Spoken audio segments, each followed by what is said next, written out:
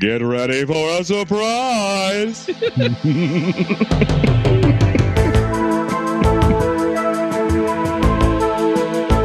Welcome to INS, the International News Service, your source for the most important weird news from across the globe. With news analyst Kevin Harrison, actor, comedian, and musician Mike Wiebe, and professional commentator Brian Camp. INS, the news you need.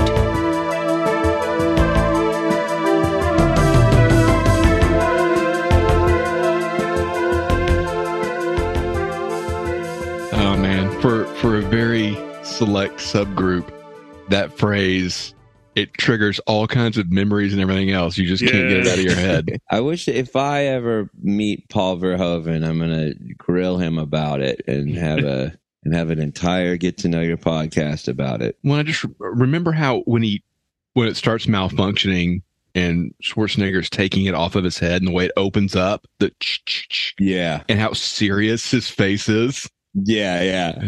That's so great. So that woman's name is Priscilla Allen, and she has no Wikipedia. Does she go by Prissy? Yes. I don't know, but yes. Priscilla. Can I call her Pris? A lot of people name Priscilla these days. The Queen of the Desert. She died in 2008 around the age of 70. Her biggest role, Total Recall. Then The Naked Truth from 1992. I don't know what that is. And then her third biggest role is some kind of theater thing, like recorded theater. So she was mostly a star of stage. Oh, well. It sounds like. She was on 2 episodes of Happy Days. Oh. As Mrs. Von Hune. Does she play some sort of authority figure to Richie and Potsy and Ralph? That's my guess. Yeah, there was an episode where, I think it was an episode where they were going camping. It was like that famous camping episode. They're all like trying to gather stuff, and she, Potsy's of course an idiot, so he can't remember anything he's supposed to bring or whatever. And then they're about to leave, and she's like, "No, you're forgetting something." And she comes back in, and she has a whole bunch of gear for them. She goes, "Get ready for some supplies."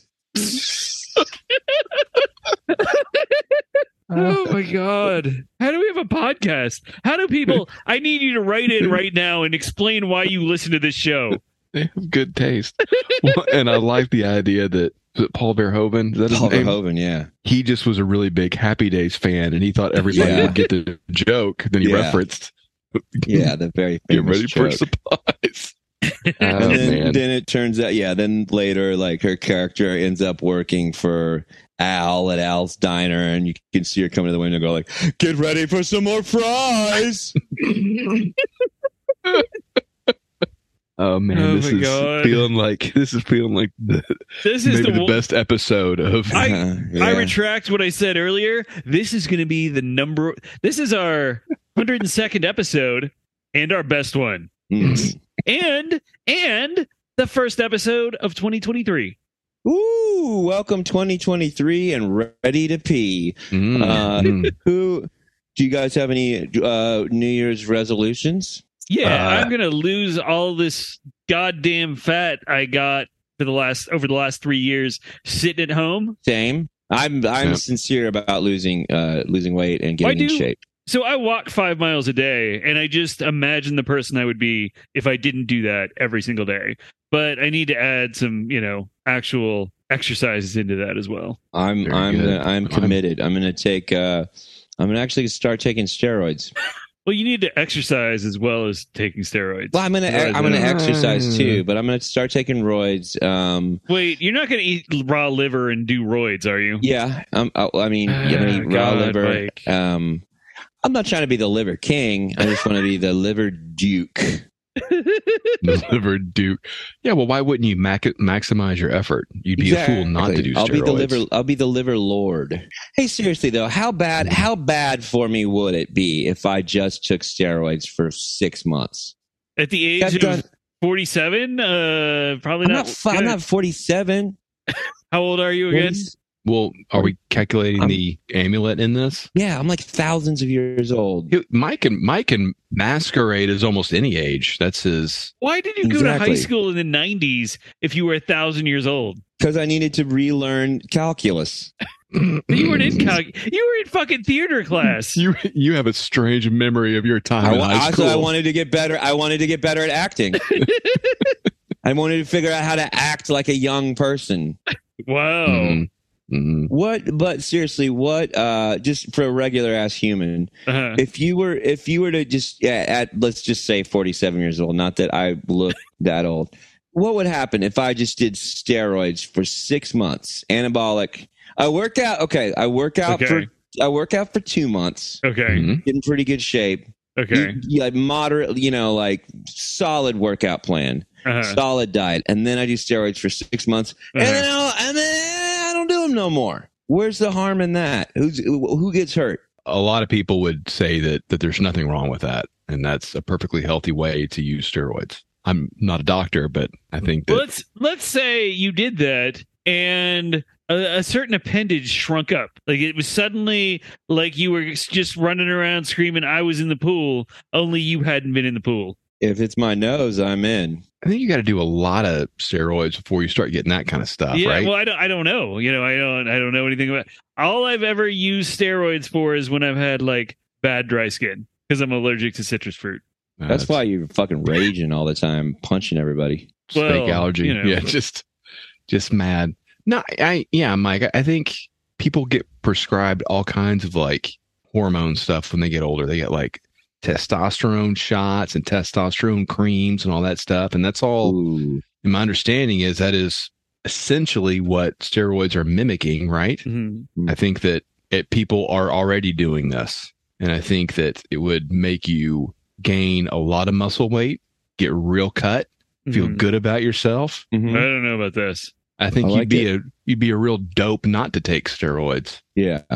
You sell steroids? Is that what's happening? It seems like a lucrative market to get into, but no, I don't. You thinking of opening a franchise? Right. A steroid franchise? I've decided I'm not going to take steroids, but okay. I am still not going to tell you that I would not really enjoy speeding up the process of getting into shape. Yeah. That's a fact. Like ridiculously. And I'm sure it wears your body out in a weird way that like once you stop taking them, some shit falls apart.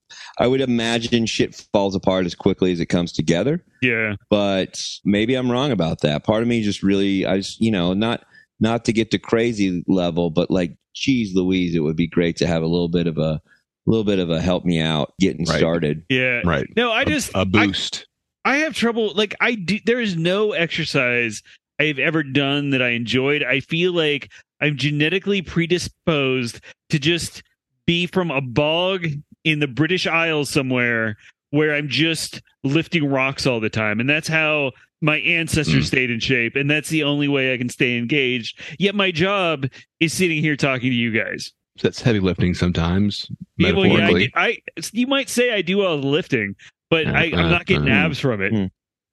Producer Mark Ryan is in super good shape now. Oh, that guy's cut. He's doing the, high intensity HIIT. Yeah, those are good exercises. Somebody did challenge me to a workout plan, but we'll see. We'll see if it happens. I don't know.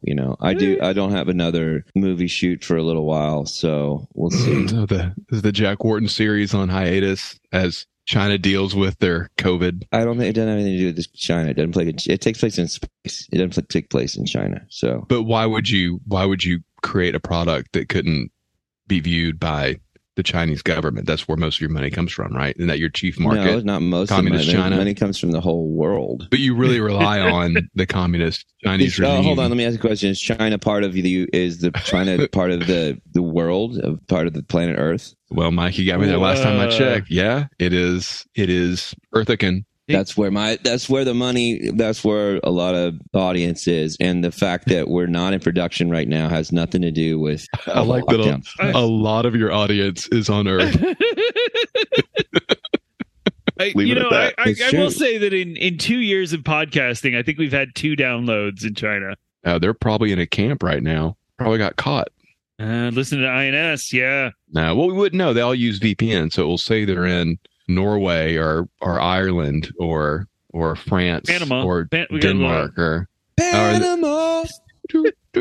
We're very popular in Panama. Yeah, Panamaniacs, they love us. Yeah. Yeah. We love the Panamaniacs. I love their papers. I don't think that's a good paper to love. The Panama Papers. They're great. Mm-hmm. How many times were you named in those papers, Michael? I don't know what they are. I'm going to be honest with you. It involves money laundering. It would take too long to explain. Yeah, it's a giant it's info bullshit. dump. And our representatives did nothing about. Oh, that's a different podcast. But anyway, That's George Norrie's podcast. Mm-hmm. welcome to the international news. Did we do this part? I know. We were too busy talking about how super fucking in shape we're going to get in 2023. Yeah, we're going to get ripped. Yeah. I'm gonna take fuck it. I'm doing roids. I'm back and tracking. I'm doing roids. Okay. Fuck yeah. We should start checking we should measure the biceps, massive biceps we're going to get over the next year. And the INS Bicep Challenge. Mm-hmm. I'm going to send it out to our listeners too. This is a challenge to all the listeners. It's the INS Biceps Challenge. The goal is starting today. No dairy, no milk, no eggs, no eggs. No carbs, no breads, no proteins. I mean, breads are carbs. No legumes, no fruits, no vegetables, no water, no liquids. Not even urine? Well, I mean, that's you can have urine. Okay. You can have anything that your body produces, you're allowed to have. So this is a breatharian diet is what we're... it is a breatharian diet. It's the breatharian bicep challenge. Wow. And no cheating. Biceps gonna wither. And listen, at the end of the day, like you're not cheating on me if you engage in any of this stuff. You're cheating on yourself, and you're cheating on your own future, and you're also lying to me. And fuck you if you lie to me. Nobody fucking lies to me. So I want everybody to take it seriously, and then every week we're gonna measure our biceps and send it in, and we'll put up a little chart, and the winner is going to get a free season pass to Malibu Golf and Games. That's in Malibu, California. Malibu, California. They've got putt-putt golf. Count me in. They've got a little what do you call it? Go-kart track. They've got the building with the arcade in it. Kind of looks like a castle. We'll see. It goes on for the entire year. Wow. And we're 1 year from today, we will be checking in to see whose biceps are the biggest, and I think they're going to be mine. Only time will tell, Michael. Yeah, it's quite a challenge. Welcome to the International News Service. We're your hosts. I'm Kevin Harrison, along with... I'm Brian Camp. And I'm Mike Wiebe. Roid Rage. Mm-hmm. Who's not here? That's Mark. We haven't referenced... Oh, yeah. He's not Mark. He's in New York City, home of the big apple pie. Yep. Wow. He's busy screaming "no pain, no gain" at the top of his lungs. Yeah, from the top of the Empire State Building. Right. Pain is just weakness leaving the body. Just screaming it. He's slapping random New Yorkers in the face and saying, "Pain don't hurt." So this week we've got 3 news stories, and Mike has another segment. You have a segment and get to know your podcast. Right? I got a segment and get to know your podcast, even if we don't record it right now. Are you saying segment or segment, Kevin? Segment. You say it's like segment. I'm hearing it. You hear segment? I'm hearing segment. I'm hearing segment. So our first story comes to us from the Associated Press. Oh, AP. Police in Germany are asking the public to help after a recent heist has left them stumped.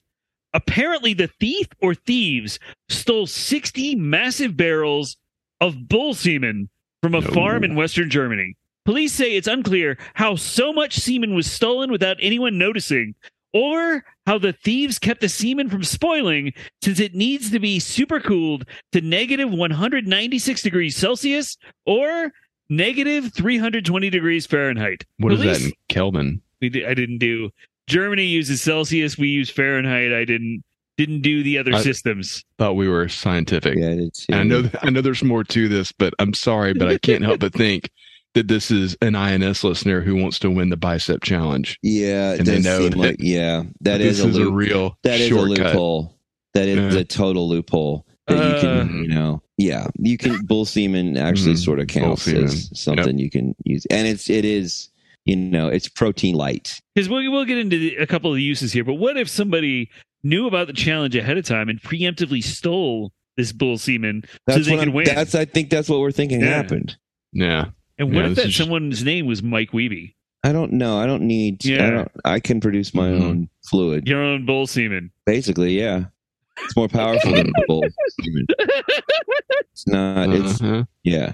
It's basically Red Bull semen. You're drinking Red Bulls. I am up until the start of the bicep challenge. So police said the bull semen was intended to be sent around the world, and that it was enough to artificially inseminate thousands of cows, or it is also a precious ingredient in anti-aging beauty products.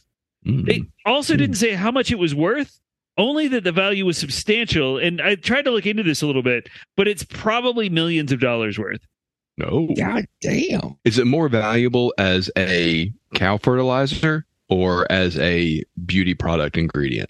That I do not know. I'm guessing it's probably, I think it depends on the cow, on the bull it comes from as well. Like, so if you had like a really good bull that was just like, people like, this is the best bull in the world, then I think as a fertilizer, it's definitely worth more than. So the guy from Night Court, if you jacked him off. Yes, Bull Shannon from Night Court. That's who I'm talking about. I didn't realize this. We have 2 bull stories this week. Why? Wait. So did they jack off all these bulls, or did they just was it pre?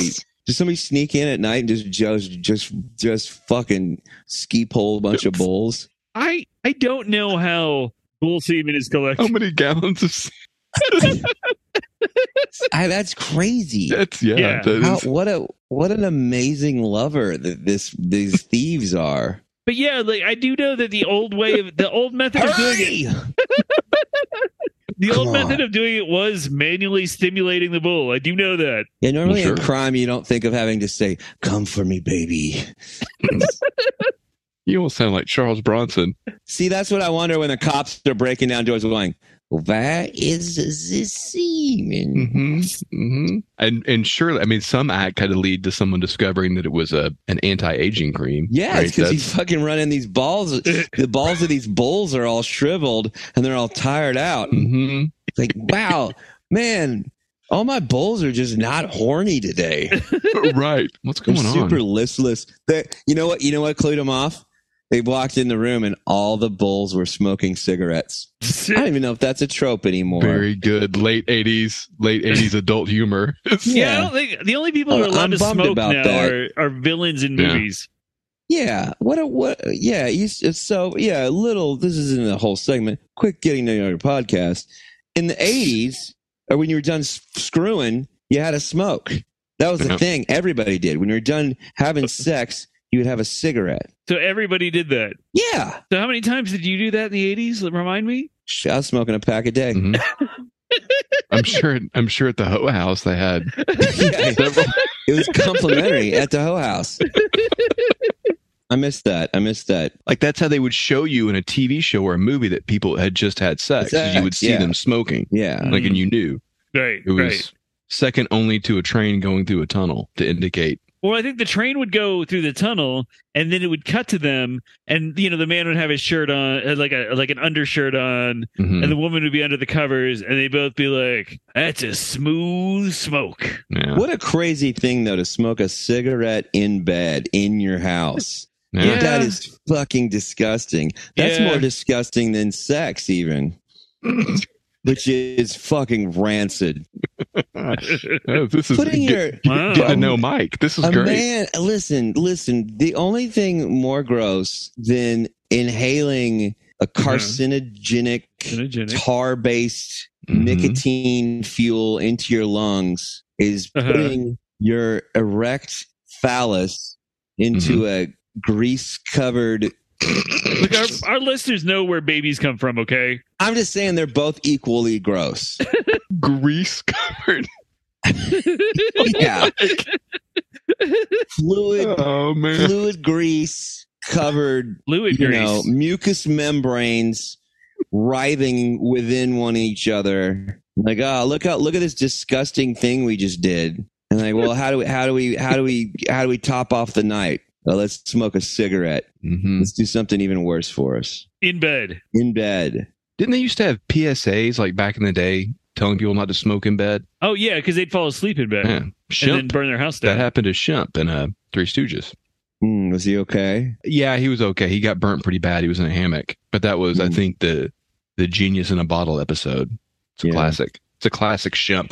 Is that the incident that kept him from being funny? Oh, stop it. First of all, you've apologized for Shemp before. I know, but it was set up. I will take it back. It's pretty good. Shemp's a underrated, I think. He's no Joe Besser. The thinking man stooge, as I like to call him. So have they met? Do they have any leads on all this horse cum? As far as I looked this up several places, and I couldn't find any leads. I couldn't find any follow up. I don't know. I did a lot of research into just how many gallons of bull cum these massive barrels held, and all I know, I could find a picture of the barrels, and I could find out that they were massive, like 55-gallon drums. I think it's more than that. Like the Don't Mess with Texas trash cans, like a 55-gallon drum. Yeah, I think it was like a 200-gallon drum. Oh, wow. That's huge.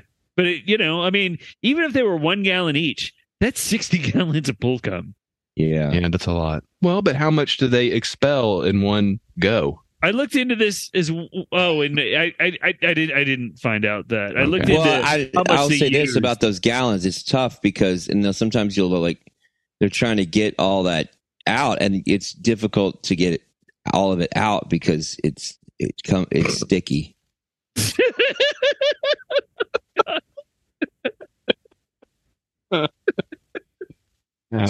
they have to get a very special machine to suck all of it out. Right. It's so sticky. Yeah. It's sticky. That might be my favorite callback forever and always. It's sticky. So our next story comes to us from The Independent. Now, one of the most important magical items in Harry Potter was the Cloak of Invisibility, which, as its name suggests, made the wearer completely invisible. Now, Harry Potter's Cloak of Invisibility may become a reality thanks to a group of students in Wuhan, China. I know about Wuhan. What do you know? That's what Fauci doesn't want to talk about, right, Mike? My pronouns are... Joke is 3 weeks old now. Prosecute Fauci! So, unlike Harry Potter, however, the cloak appears normal to human eyes. Instead, the cloak, which uses a technology they call Invis Defense, evades detection from security camera systems monitored by artificial intelligence. What it does is that during the day, the cloak projects a pattern that effectively blinds the cameras, and at night it emits unusual heat signals that confuse infrared cameras. In other words, cameras still see you, but they can't determine that you're human. Of course, the bright light that it emits during the day almost certainly makes the cloak more conspicuous to humans. The estimated production cost of the cloak is just 500 Chinese yuan, or about $72. But there's at least one big concern. The cloak's design means that it would also potentially confuse the detection systems used in self-driving cars. Murders of the future. I didn't see him. He was wearing an invisibility cloak. Just 2 quick questions, and maybe really just one. Okay. Because I don't want to forget to ask. Can we all agree that the Harry Potter books just aren't very good? And they're kind of dumb? Yes. Thank you. I don't like them. They're not fun. They're stupid. I enjoyed them at the time. I didn't think they were high literature or anything. I didn't think the movies were that great. I never read them, but I hate them. Yeah, I didn't read them either, but I can't stand them. And here's the thing, too, is turning kids onto the occult, and that's why I won't have them. That's right. You know how many kids took the very quick path from Harry Potter to Ouija boards to injecting amphetamine into their rectums. Mm-hmm. Rectum. It's a direct through line. Oh, no. And you know what? After that happened, it damn near killed them. I'm sure the books are fine. I'm sure that books are fine if you're fucking stupid. Way to call 8-year-olds stupid, Mike. Any 8-year-olds are willing. I'm willing to battle you in a general knowledge contest. How many books did you read at the age of 8? Well, I mean, I read the only 2 that were important: the Bible and the Constitution. There you go. And how many 8-year-olds are reading those now? Probably none.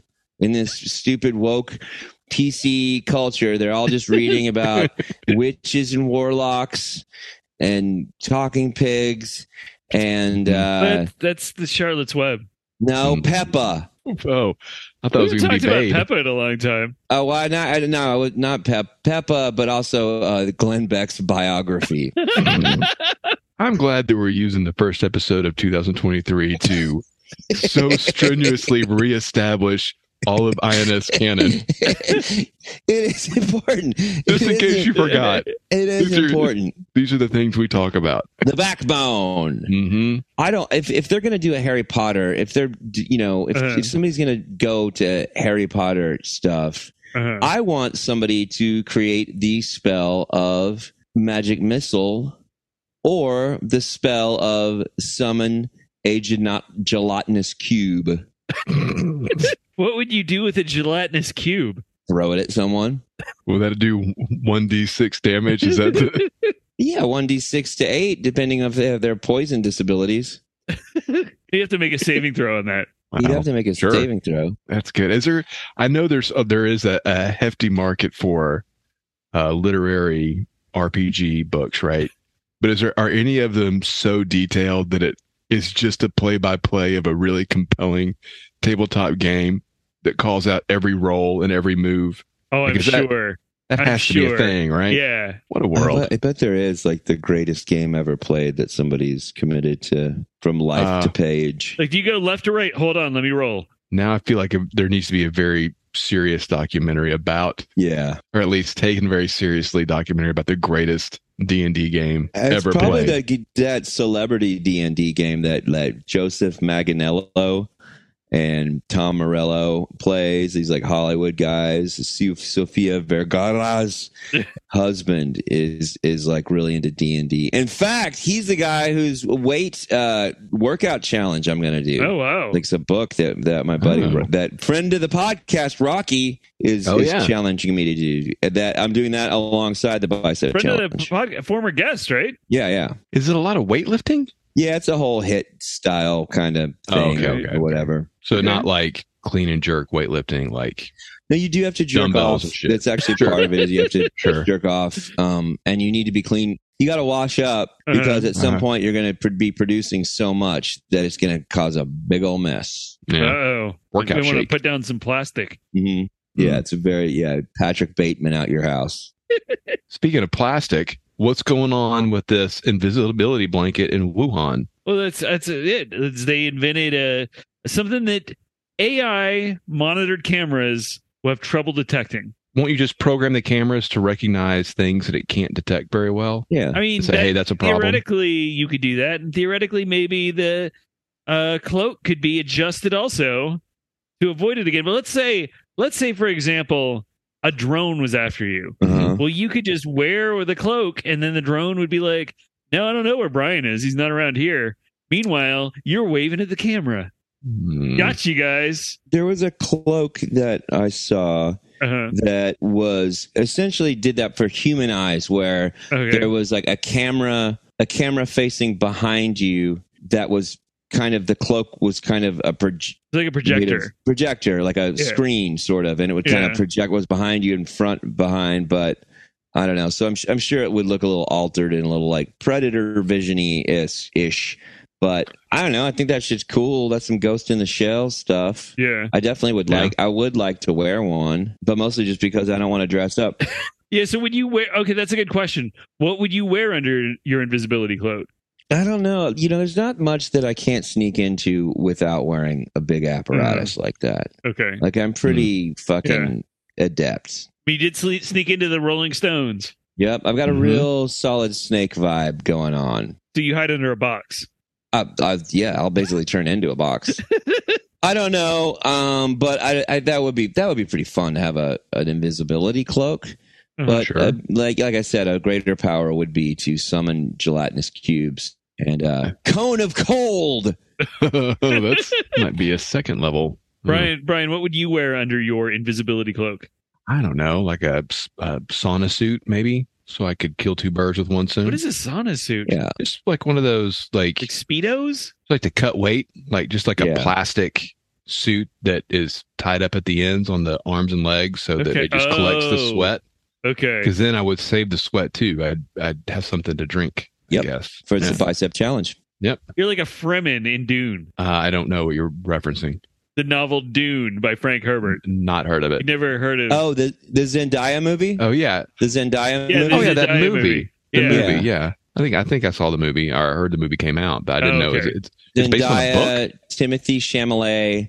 The main thing you need to know about those gorgeous, gorgeous young Hollywood actors is that they're in a movie where they're constantly eating their pee-pee and poo-poo through their suits. Yeah, that's true. I'm sustaining from my feces and my urine. So our next story comes to us from Live Science. It's actually pronounced Live Science, but go ahead. I'm sorry, from Live Science. I thought we debunked this source. No, this is a good Live Science and or Live Science is a pretty good source of information. It's just Live, not and or. It's just I took Live Science in the 7th grade. Yeah. I do like this story. I'm just gonna. Okay. This is a good one. Good one to kick off 2023. I think we'll see what happens. Archaeologists were excavating an 11,000-year-old Stone Age building in Turkey recently when they made an amazing discovery. Wait, how, like the building was inside a giant turkey, or was it like a little model inside? Was it like a Thanksgiving? Did they find it at Thanksgiving kind of thing? It's in the country Turkey, the nation known as Turkey. It's partially in Asia and partially in Europe. All right. Well, hopefully we get a story about something that came from ham. I thought you hated ham. I thought all the ham you ate was gray. Oh yeah, you do have a problem with ham. I do hate ham. You probably had a lot of ham over Christmas. Shit.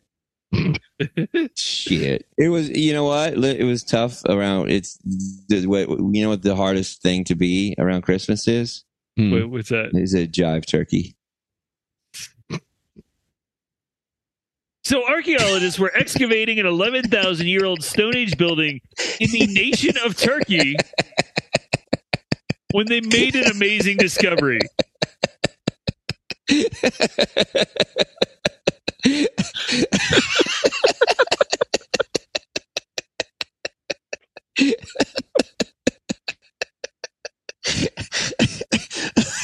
don't know. I have no idea why I'm finding that so funny. So, where are we? A stone bench found at the site contains what is now believed to be the oldest known narrative carving. The carving is 3 feet tall, or 0.9 meters, and 12 feet, or 3.7 meters long, and features 2 leopards, a bull, and 2 men. One man is holding what appears to be a rattle or snake, and the other man is grabbing his penis. What's being conveyed isn't totally clear, but the artist who made the carving really emphasized the pointy teeth of the leopard and the sharp horns of the bull, but most especially he emphasized the man holding his penis by rendering him in full 3D. Oh, yeah. Everything else is he's looking at you. Well, so everything else is like an etching, so it's like maybe like a couple millimeters, but that man like totally juts out. Like you see his face, you see his nose, he's got a weird expression on his face. You see him holding his dick. It's all right there. Is it Robert Mapplethorpe that did this? Maybe Robert Mapplethorpe of the 9th century. No, this is 11,000. I got to do math now. Thanks, Mike. Of the 9th millennium BCE. I don't know what the name of his art group was, but I know he took a lot of eroticism. Erotic eroticism. There are now. I want to point out there are many carvings of people and animals that predate this find, but archaeologists said this relief is different because the figures form a narrative, suggesting that it's either relating events or telling a story. But of course, we don't know anymore what that story would be. The building itself was a communal building measuring 36 feet or 11 meters in diameter, and it was carved directly into limestone bedrock. Also, the building is only half excavated, including the bench, and archaeologists expect that they may find more narrative carvings and possibly more carved dicks as their work continues. Well, it sounds like it's just the world's first hentai. It's just just the world's. Okay. Where was this found? Turkey, the nation of Turkey, the Byzantine Empire of old. Okay, that's good too. Do they have anime there? I mean, I'm sure they can get anime. They do have crazy movies like Turkish Star Wars. Well, because I saw this anime, and there was this like tiger guy, and he had a big old dick, and he started, and then check it out. No, hold on. Okay. And then his dick turned into 6 dicks, right? And they wrapped around this girl. She just got off school, and she still had her school uniform on. And they went in all of her parts. Is this Legend of the Overfiend? I know it's based on a true story or something that happened a long time ago. Okay, so that's what I'm wondering, if this had something to do with that. Yeah. Well, they didn't have anime 11,000 years ago. But they had carvings of anime. But yeah, they didn't know that they had benches that long ago either, but they found them, so maybe they did have them, Kevin. They had manga back then. I mean, they didn't have anime because they didn't have TVs, but they had manga. They had hentai manga. Oh, for the listener, we're looking at an image of what appears to be a bull. It's a bull. The bull, and then there's a guy goring the guy. Well, he's going at him for sure. He's kind of got the defensive, like, oh my god posture. And then there are 2 leopards, and then in between in 3D, you tell me what's going on there. He's jacking off for sure. He's jacking off. Look at his face. He is not happy about it either. I don't know. It looks like he's smiling to me. Yeah, I think he looks pretty upset. Is he doing it to please the tigers? Is it the only way they're going to let him live? They're either savage or happy. But yeah, so he's the only really 3D thing. Everything else is like an etching. Yeah, everything else is like kind of is 2D, and he's 3D. Has anybody ever actually tried jacking off in front of a tiger? Tiger King. Did he do that? I never saw that. I'd have to assume he did. Yeah, you would think. I would put the odds higher than lower. Yeah, you would think that. Yeah. So they're fairly convinced they're going to find the rest of the novel inside the building. No, they don't know what they're going to find, but I doubt by looking at pictures they're going to be like, oh, that's what that means. But maybe. I mean, it's just full of limestone they got to clear out. I mean, they might find, to Mike's point, a book, right? A book of drawings. Because we don't know what's there. It could be like an early book. There were no books 11,000 years ago. Oh, we don't know about any books. There was magazines, though. Yeah. Nobody's like writing full books because they didn't have enough words yet. They're just doing magazines. Right. How many words do they have? I mean, I don't know, but that's why they did a lot of drawings and stuff like that. Yeah. That sounds right. I like the idea that this might have just been like, I think that I'm sure there are all these scientists walking around going like, what ancient myth is this a part of? Or what, primitive version of to explain reproduction or religion is this mean? But I love to think that this was just some fucking dude that had too much time on his hands and just was going to be real funny. Who the whole tribe was like, we're going to go somewhere far away and go on the hunt. And we need you to stay here and take care of like a couple elderly grandmas that just kind of stay in one hut far away. And he was just decided, I'm going to do something really funny for you guys when you get back in 3 months from the hunt. And probably they get back and the cool hunters thought it was really, really funny. And then there's a whole bunch of grumpy, elders that got real mad at him. Right. And then the cool hunters thought that was really funny too. And he was just like, I'm going to spend months, with crude tools making a guy jacking off, or maybe was making. See, here's what I bet happened. I bet this was a true story. I bet there was some stupid pervert that was just always jacking off, and at one point he was just jacking off so loud that it his cum when he'd come he'd go, and then it called some leopards. Some leopards came and just mauled him right when he came. And it was just like the funniest thing that ever happened ever. And they just were like, somebody was like, I have to memorialize the time that, Uglug got mauled by tigers while cranking one out. That seems likely.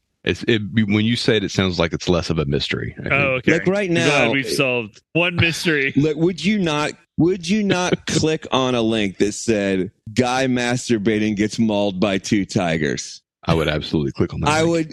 I cannot. It would. My hands, my motor skills between reading that and the neurons synapsing to click that link could not be quick enough. Mm-hmm. There's no high speed modem that's fast enough to get me that image when I find out that image exists. The look in his eyes, but you're like, or especially like if what if the tigers hit right when he starts coming? That's probably exactly what's happening. That's exactly what's happening. Well, will we follow up on this story, Kevin, as they uncover more of the Turkish dig? If there are any more dicks in the Turkish dig, you'll hear about it here first. All right. Stand by, listeners. Yeah, I hope they find another part of the bench and it's just a tiger running around with a severed penis in its mouth. That would finish the story nicely. Yeah. And the man chasing the tiger trying to get it back. Come back with that. So, Mike, I believe you have a story for us. Yeah, I do. The Von Erich family was an American professional wrestling family. Yes.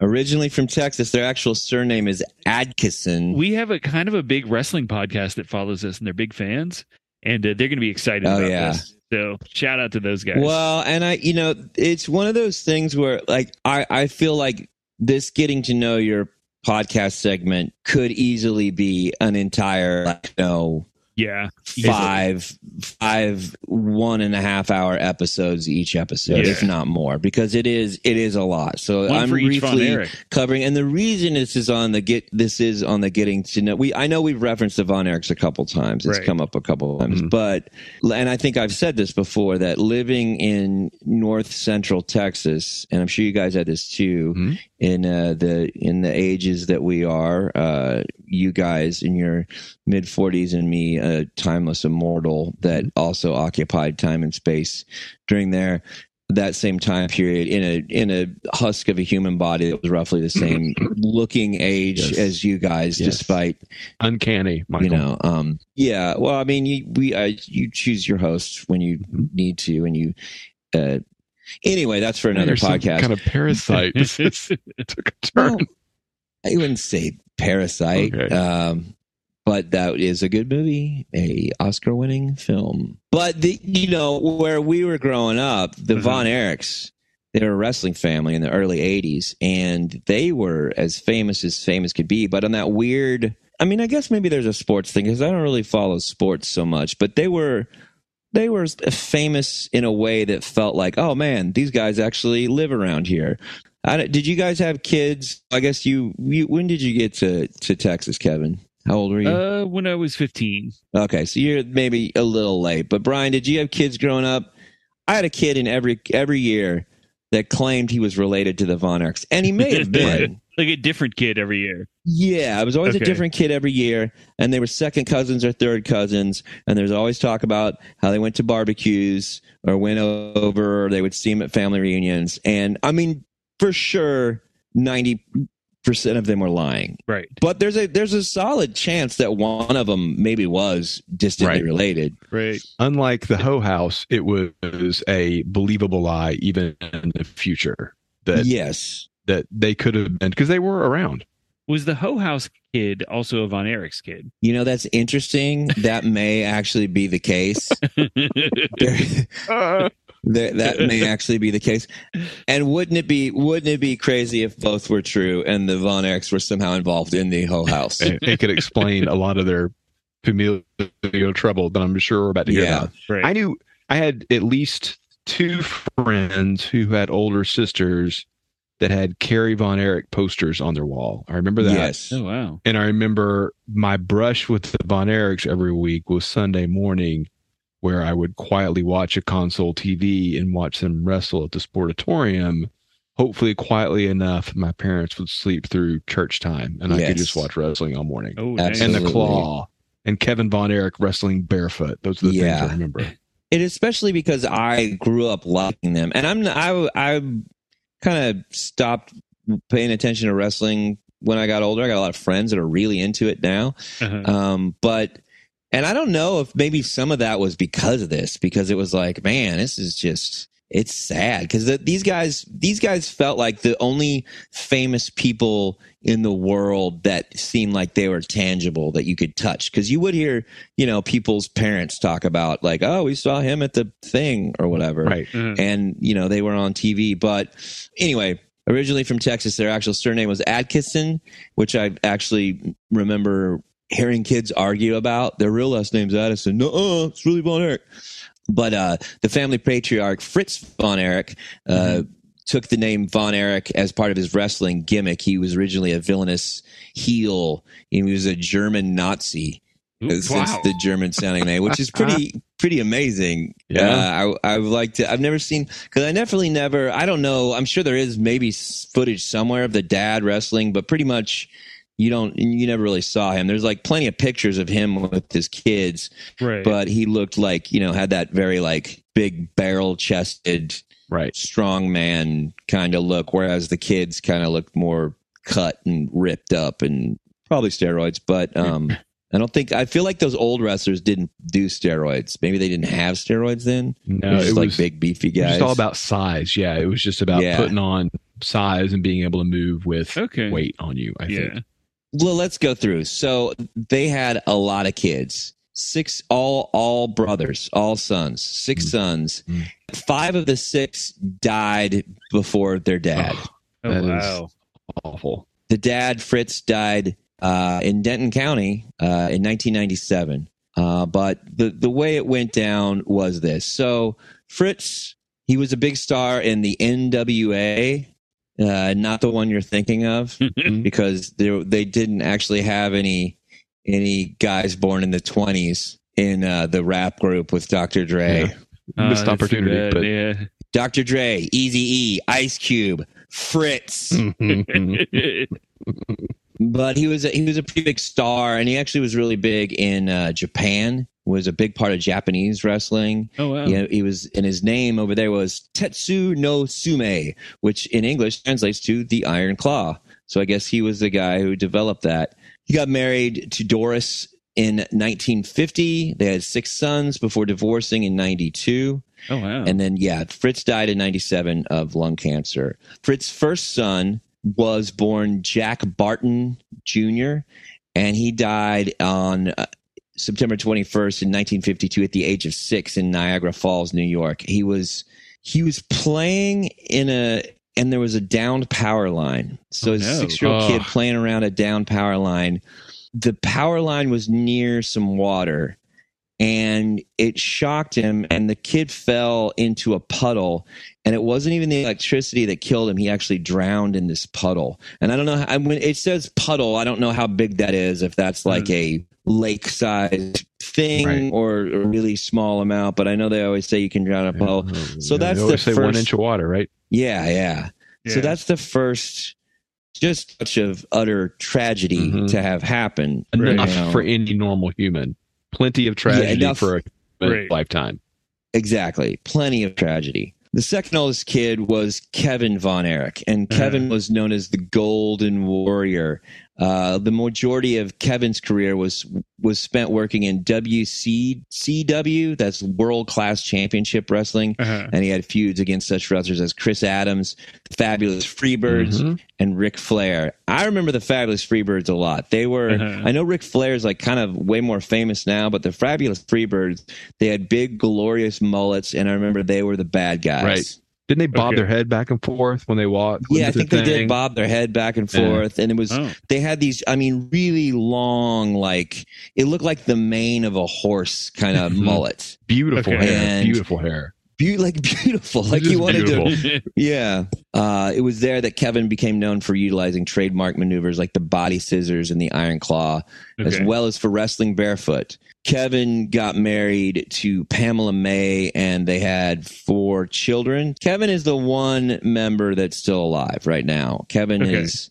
Real quick aside, just because you mentioned earlier that everybody somehow knew the Von Erichs. My wife often waited tables on Kevin Von Erich years ago. So, was he a good tipper? I don't know. I don't know that much. My ex-roommate, Chris Pierce, I guess it's fine if I say his name.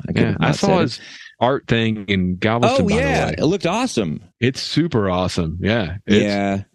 He is. And he's real good at what he does. He's ridiculously talented. Makes you mad that he's good. at it. He's so like that son of a bitch. Yeah, it's awesome. Yeah, but Chris used to work at a pet store, and apparently Kevin was a snake enthusiast, or maybe still is a snake enthusiast, and would come every week and say, "You got any dead or dying birds?" Because you get free birds to feed to his snakes. Remind us real quick. What was the name of that pet store? I think Chris worked at PetSmart, but there was a pet store called Fish and Chirps. I remember Fish and Chirps. And I like That's a good name. But Fish and Chirps. Yep. Good stuff. All right, so Kevin. The only one he moved. He's now no longer in Denton, but he was in Denton forever. Yeah, he's now in Hawaii. Oh, wow. And there's a documentary about this called The Curse of the Ring. So yeah, Jack drowned when he was 6, and then David was the Yellow Rose of Texas. He was the third son born to Fritz, and he was considered the best all-around wrestler of the family. He was brilliant in the ring. He was exceptional on the microphone, which is a huge part of wrestling. What does that mean? Just give us a sample. Just the showmanship, being able to talk, basically being able to have a character, being able to have a personality that goes through. Because sometimes you'll see these dudes that are these giant pieces of muscle masculine, but they're not very charismatic. They're just they've been hit in the head too many times, and it's just kind of like that. But basically, like Kevin, they're saying he could have been like The Rock, sort of, where like The Rock was a guy who was like a really good wrestler, but it was really easy for him to transition to doing movies because he had this really good personality that you just kind of want to watch him, whether it's a bad guy or a good guy. Yeah, he competed. Ric Flair was kind of the other guy, and they'd gone back and forth. And David was supposed to compete with Ric Flair. He started to go to Japan to do stuff because I guess wrestling was as big in Japan as it was over here, because wrestling was not the national. It was real regional then. Thing that it was very regional, and it was popular for sure, but it wasn't certainly not like the kind of money and the kind of fame, like national fame. And because this is like pre Hulk Hogan, even, I think. Yeah. Maybe. I don't know. Maybe this is around the same time. I don't have dates in front of me, but he was probably wrestling regionally too at the time somewhere else, like Jerry Lawler. And so David's over in Japan and he's wrestling, and then he dies of something called acute enteritis, which is some sort of a internal swelling, but most people believe he died of a drug overdose. And the heavily rumored is that Bruiser Brody got rid of the evidence before the jab, because it was like a thing of like, everybody could get jail time around this. So it was necessary for him to get rid of the evidence. What's the guy that plays Mick Foley also has concurred that is what happened. David left behind a wife and a daughter from previous marriage. He was only 25 years old when he passed away in Japan. Wow. And in a tribute to David, his younger brother, Kerry Von Erich, would take his place in the NWA and defeat Ric Flair for the world title. And they did that as kind of like an homage. It was sort of like a sentimental thing, which I don't know if that happens in wrestling very much anymore. It seems like a real more business drawn thing, but it was something that they're like, it's only right for us to keep that in the family and have the next winner be him. Yeah. The next brother to lose his life would be Mike. Mike Von Erich was Fritz's fifth son. It was been said that Mike never wanted to enter the family business to become a wrestler, and it would be an injury that he sustained from wrestling that would nearly cost him his life. While in Israel, Mike passed out during a match and was rushed to the hospital. Apparently it was some kind of a shoulder thing, and they did some sort of surgery on him, but I guess bad medical stuff over there, and he got toxic shock syndrome. Oh, wow. Okay, so what I think happened was he got the shoulder surgery, got the toxic shock syndrome, and then suffered brain damage from the toxic shock syndrome, and would never be the same. So he gets back, and he's physically not able to do any of the things that he used to do. And he's still feeling all this pressure to do this thing that he never really had a ton of interest in doing. Yeah. And he nearly died because of it. And now he's, physically lesser. And he's continuing because of the brain stuff. He's getting physically more fatigued. He can't keep up muscle mass. He was a Von Erich, but he was never like I said before, David was the star. David was the one. And he's just not David. He starts getting really depressed. He tries to get back into shape, but all the damage and the time off and the shock syndrome, it's robbed him of muscle mass. And he couldn't even get back to the level that he was, which wasn't the level of David. Right. So he starts getting DUIs and he's drinking, probably some drug use. He leaves a suicide note for his family to find. And Mike, he drives out to a lake. I believe this is the one that drives out to a lake, but he overdosed on sleeping pills, leaving his family to mourn the loss of another Von Erich. And I can't remember if this is the one that died at the lake or not, because the deaths keep coming, y'all. He was only 23 years old when he died. The last one was 25. So 6, 25, and 23. Yeah. Okay. Yeah. So the next brother to die was the youngest brother, Chris Von Erich. Chris was the youngest of all the Von Erichs, and unlike his brothers who were larger men that possessed tremendous athletic gifts, Chris was only 5'5", and occasionally you'll see pictures of all of them, and he is just a solid foot shorter, it looks than the rest of them. He just looks way small. He's got asthma. He had asthma his entire life. And he, unlike his older brother Mike, wanted nothing more than to be a professional wrestler. That's exactly what he wanted. He dreamed of being part of the family and having that professional wrestling career. But he also had brittle bones. I don't know. He had brittle bones. They were highly susceptible to breakage while performing in the ring. And he still tried his best when he was healthy enough to compete, even at a tag team match against Steve Austin at one point. But he just could not. He just was not anywhere physically in the same league as the other brothers. Yeah. So in September of 1991, about 2 weeks before his 22nd birthday, Chris went and he committed suicide by gunshot wound. Oh, no. He was really depressed at, not having a wrestling career. And I'm sure there were drugs, alcohol involved. And he just was in a lot of pain and realized that it wasn't going to happen. So he shot himself. So Kerry Von Erich, which is the one that I think like both those guys were all kind of, I hadn't seen them as much, but Kerry definitely got the most famous. He was all the way, because I remember him being in WWF for a while, right? Yeah. He was the Texas Tornado, and he was kind of the biggest one. He had good looks. He was definitely the most cut, like very like muscle, like, because some of the other guys had a little bit more of that like muscular, like old world looking strength, where it was just kind of a block of muscle. But he had all the, I don't know, look like a bodybuilder kind of thing. I hear more and more like, oh, that's steroids. Yeah, that's 100% steroids. But I don't know. I wasn't there. I would do steroids in different spots without him. Oh, okay. So Kerry had a longer career, but during, the drug abuse and stuff like that, things were kind of coming out. He kind of started to lose a bit of his step in the ring. And then he was involved in a brutal motorcycle accident.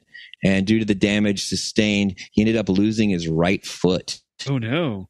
His right foot amputated. The physical and emotional toll of all of it led Kerry to become addicted to prescription drugs. Mm-hmm. So he went on to get a prosthetic foot, and apparently he did a lot of wrestling in this prosthetic foot, but he was super embarrassed about it, and he was always trying to hide it, which to me, like, goddamn, build a whole career out of being the wrestler with the prosthetic foot. Oh, yeah. What a great bit. Yeah. But obviously, like, you're in this family that's so wrestling focused. There's got to be some piece of that is really caught up in that desire to be successful and all that. And who knows, maybe wrestling wasn't ready for that at that time period. But his depression would not subside. He was headed down a very dark path. And his family had to have known Kerry was about to do the unthinkable. Kerry used a gun, but he elected to shoot himself in the heart as opposed to the head. And I think that was because they couldn't do an open casket funeral on his younger brother. And that upset some of the family. So he shot himself in the heart. You know, there was definitely drugs and partying that went along to do with that. And not partying, but like, you know, painkillers and coke and the 80s. Yeah, everything was around. Everything was around. So none of the brothers had lived past the age of 33. People call it the wrestling curse. Kevin being the only one that's still alive. Right. There's an ESPN documentary called Wrestling the Curse that gives an inside look at what changed, the family that changed wrestling in the 80s. And I guess he's in Hawaii living his life, but goddamn, that's awful. Again, that's very quickly glossing over. Yeah. Much more depressing and intense if you were to go into the lives of every single one of them. But wow, what a brutal form of entertainment. Well, you gloss over it, but at the same time, I mean, it's you talk about Kerry and his foot. If they had lived, even though they'd be in their 50s now, right? 50s, 60s, something like that. They and their family would be involved with wrestling on the national stage right now. Yeah, I mean, just the gimmick of an entire family of wrestlers, and it's almost like they all died before a producer or wrestling got to the point nationally that somebody said, This is the gift that we'll keep giving forever. We can have story after story after story about this family. Yeah. Did any of the brothers' sons go into wrestling? Well, that's what I was about to say. There may be that. There is a third generation. There are some kids. Ross Von Erich is involved in MLW Tag Team Championship. There is Kevin Marshall Adkison, better known as Marshall Von Erich, is involved, and then there's a daughter, Lacey Von Erich, and they're all involved in wrestling. They're not. I don't think any of them are WWE, which I believe is the big one. But there's so many like offshoots of wrestling that are really, really popular right now. I'm sure. Sure, anybody listening that knows about wrestling knows more than I don't think there's any other get to know your podcast that I would do about wrestling, because I don't, other than Hulk Hogan and Andre the Giant, like I kind of know about some other wrestlers, but this is the only one that is really like that hits back to like us being kids in Denton. Maybe Roddy Piper. Maybe Roddy Piper, but that's just because much like his character in They Live, I can see through the lie that is the fabric of society in this world and see what's really being pushed. Wow. I too come to chew bubblegum and kick ass, and I too am all out of bubblegum.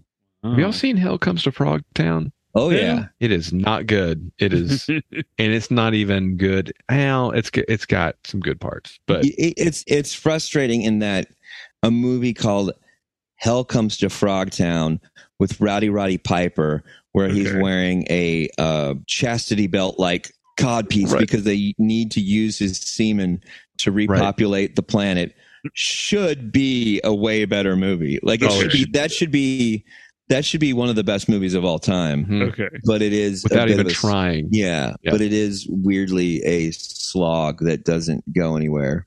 I feel like before we wrap up, I should just add that, and Mark can cut this out if he wants, but the national, like, if you're depressed, if you're feeling suicidal, take this out. The National Suicide Crisis Lifeline is just 988 on your phone, and I just want to add that.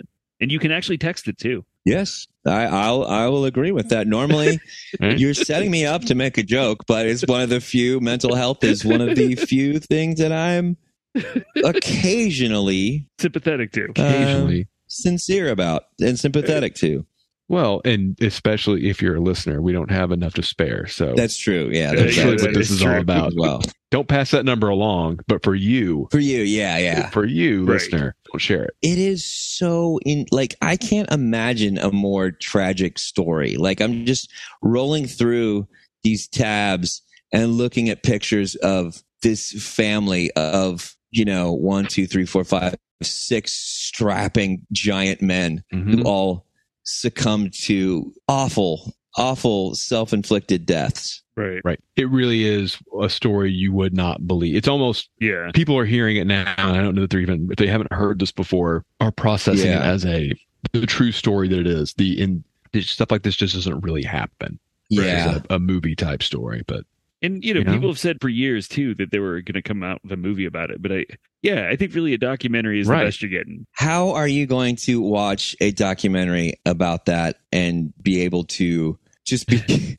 I mean, you'd have to immediately go watch a wacky screwball comedy in order to wash off the sadness of all that. You have to invent the happy ending. Like if you want to have some hope, I don't know what the documentary did. I'm sure it was about the next generation, but you have to have some sort of I guess they didn't learn their lesson the first time. They're still trying.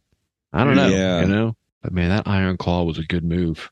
They look incredibly Central Texan to me too. Yeah. Yeah. Like when you look at their faces, not to say anything negative, but I don't necessarily mean that in the best way, because a lot of their faces look like guys who picked on me. Yeah.